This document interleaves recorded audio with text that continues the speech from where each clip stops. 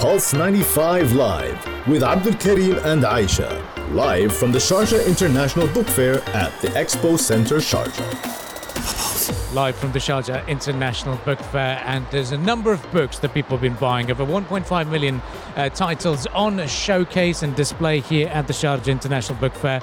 And we've just been given a very fascinating story of the days that have gone by, the period between 1507 and 1650, the Portuguese influence, and we are very kindly joined by the person who's gifted us this book as well today, is Roger de Jesus, who is a researcher at University of Coimbra. A very good morning to you, and thank you for joining us.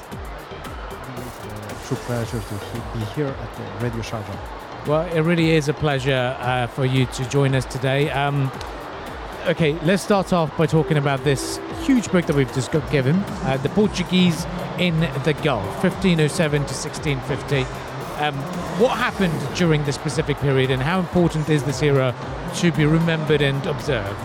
Well, actually, the book that you have here is the catalog of the exhibition that the University of Coimbra organized here at the fair. So anybody who is visiting the fair can see the exhibition.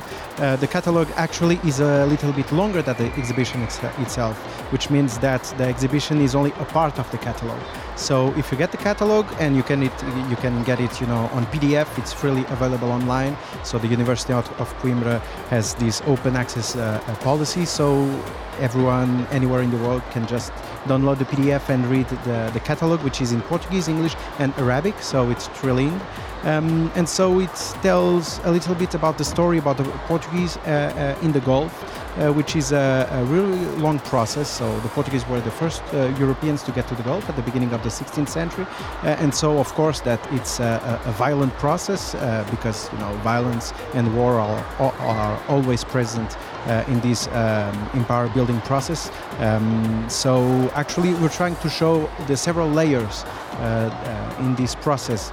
And so it is organized in 7 sections, the exhibitions and the catalog itself in 7 sections, which try to tell this story about how the Portuguese get out of Portugal, how they arrive, how they've seen the Gulf, how they describe the Gulf, and what they make here, what they made here. And what does the exhibition include? We've heard of manuscripts and very rare artifacts as well. Yes, so we have reproductions of manuscripts, and we have printed books from the 16th century and 17th century, which are part of the collection of the University of Coimbra. And we have also some items, really rare items. Actually, we have 2 of them, which are being shown for the first time in the world. So it's their premiere here at the International Sharjah Book Fair.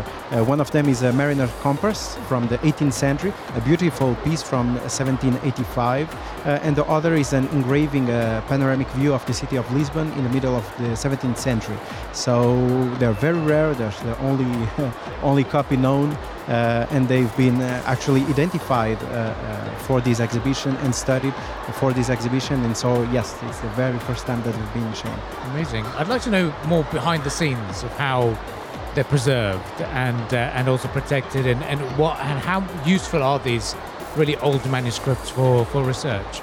Well, in the case of these 2 items are part of private collections. So we've worked with private collectors to loan these items.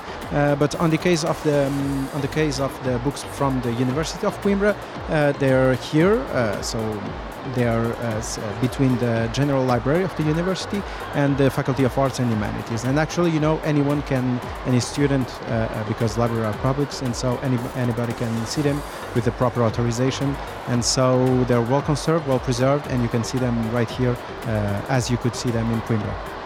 And can you tell us about finding these things, and how do you take care of them after finding them, as in the manuscripts as well? Because when we think of the, let's say, preservation process, we just have a tiny idea based on maybe lots of movies that might be a little bit sensationalized in the way they do it.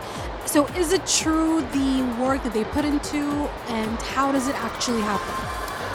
Well, on the case of books are different from manuscripts, of course. But on any case, they need to be preserved with the certain conditions of humidity, of temperature, of everything, because then you have all the ideal conditions to preserve. We're talking about books with 500 years old, so at least we want them to be there in the next 500 years. So at least it would be the minimum. But on the case of manuscript, it's more complicated, of course, because you have more conditions that you need to report.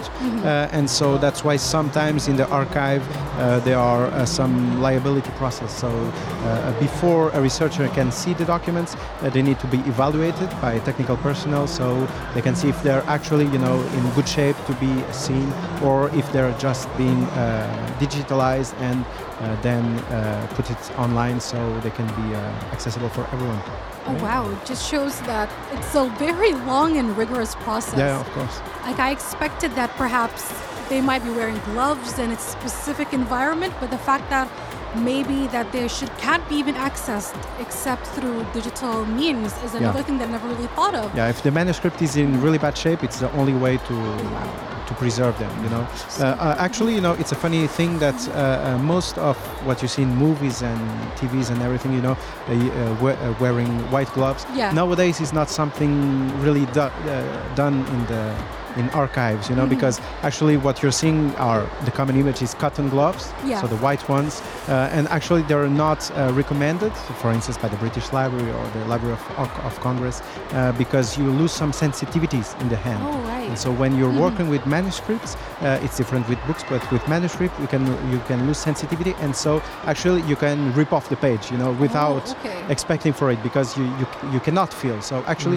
what is recommended nowadays more and more is to properly wash your hands before and after, and so you can work with everything. I want to touch a little bit on the history, because there's so much to learn from the works that are showcased at the exhibition. And a lot of us know of the UAE and this region in the modern era and the oil era. But how significant was this part of the globe back in the 15th and 16th century when it comes to trade, where the Portuguese had to sort of also make sure that they have a base in this part of the globe? Well, it's very interesting, because when the Portuguese arrived in Asia at the final years of the 15th century with the famous voyage of Vasco da Gama, they understand quite quickly that all the trade networks already existed. So actually the Portuguese didn't invented anything. Actually they were more just like another player in the game, in this very complicated game. And they understood that the Gulf was central to all this economy. That's why in 1507, which is when our catalog and exhibition starts, you have the first conquest of Hormuz, which is an island in the Gulf, of course, and they understand that through that they could control the trade, the Gulf trade. And on this case, you have several items, several things that they were interested. One of them was horses.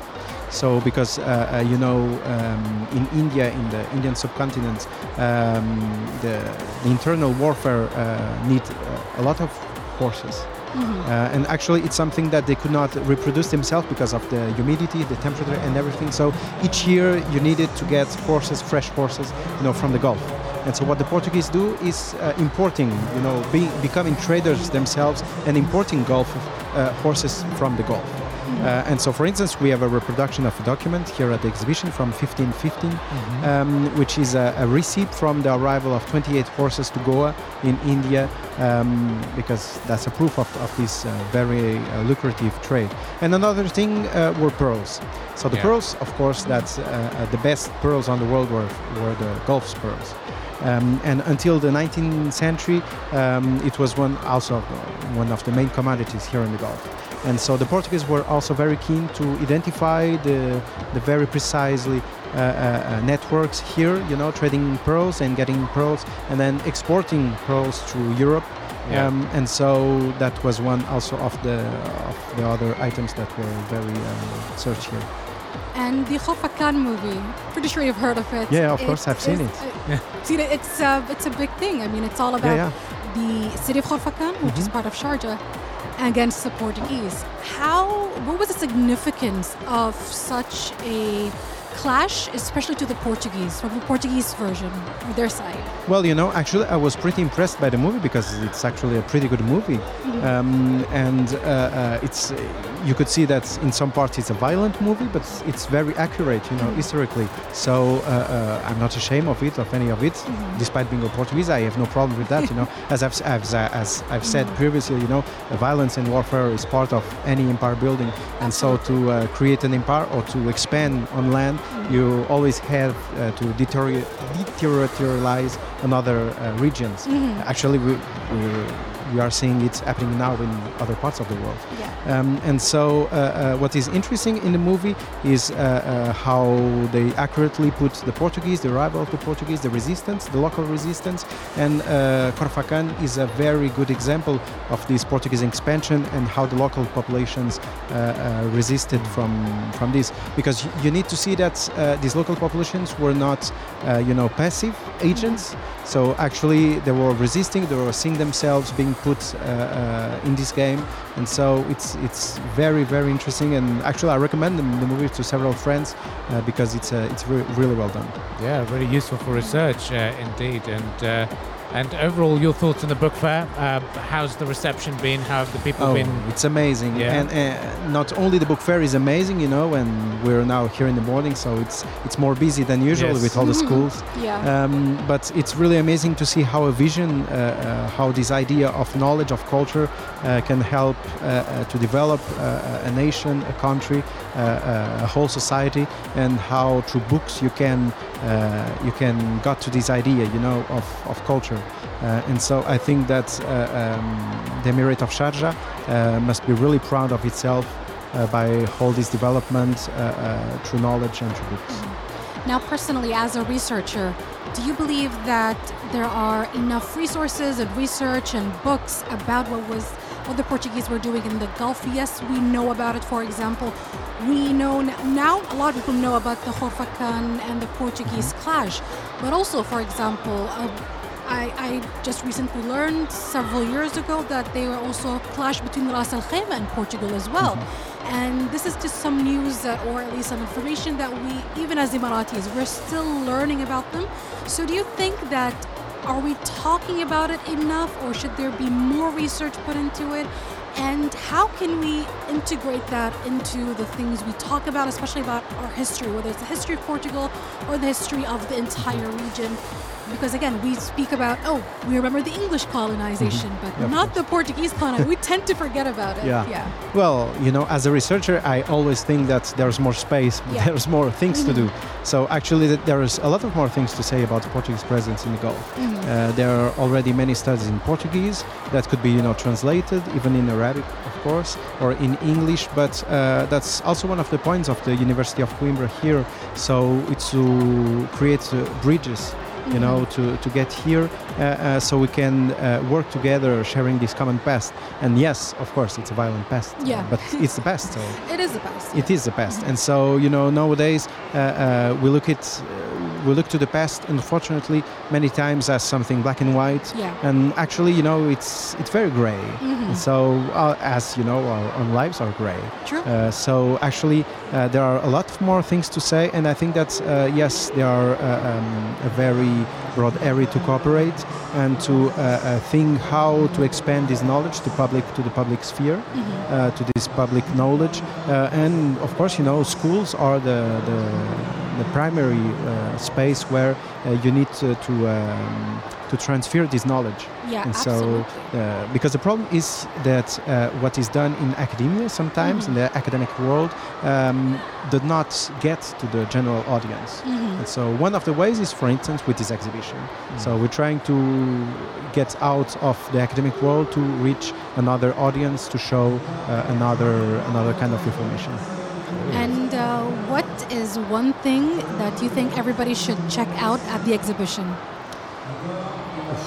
Well, it's difficult to me to choose one thing because the exhibition itself must be seen in full. And so, and I think that it's so well put it here in the book fair that if you start in one in one place. You just need to go along and to see the full story. And so I think it's accessible for everyone because it's in English and in Arabic. And so I think I invite everyone to get to the fair, to see the exhibition, and to download the catalog in PDF. There you go, guys. Well, Roger, thank you very much for joining us today, you. Enlightening us with the past, and we look forward to seeing more of your research and work here at the Sharjah Book Fair. Thank you very much. Well, stay tuned to Pulse 95. We'll be back after the business update, continuing the conversation here at Pulse 95 Live from the Sharjah International Book Fair. Pulse 95 Live with Abdul Karim and Aisha. Live from the Sharjah International Book Fair at the Expo Center, Sharjah.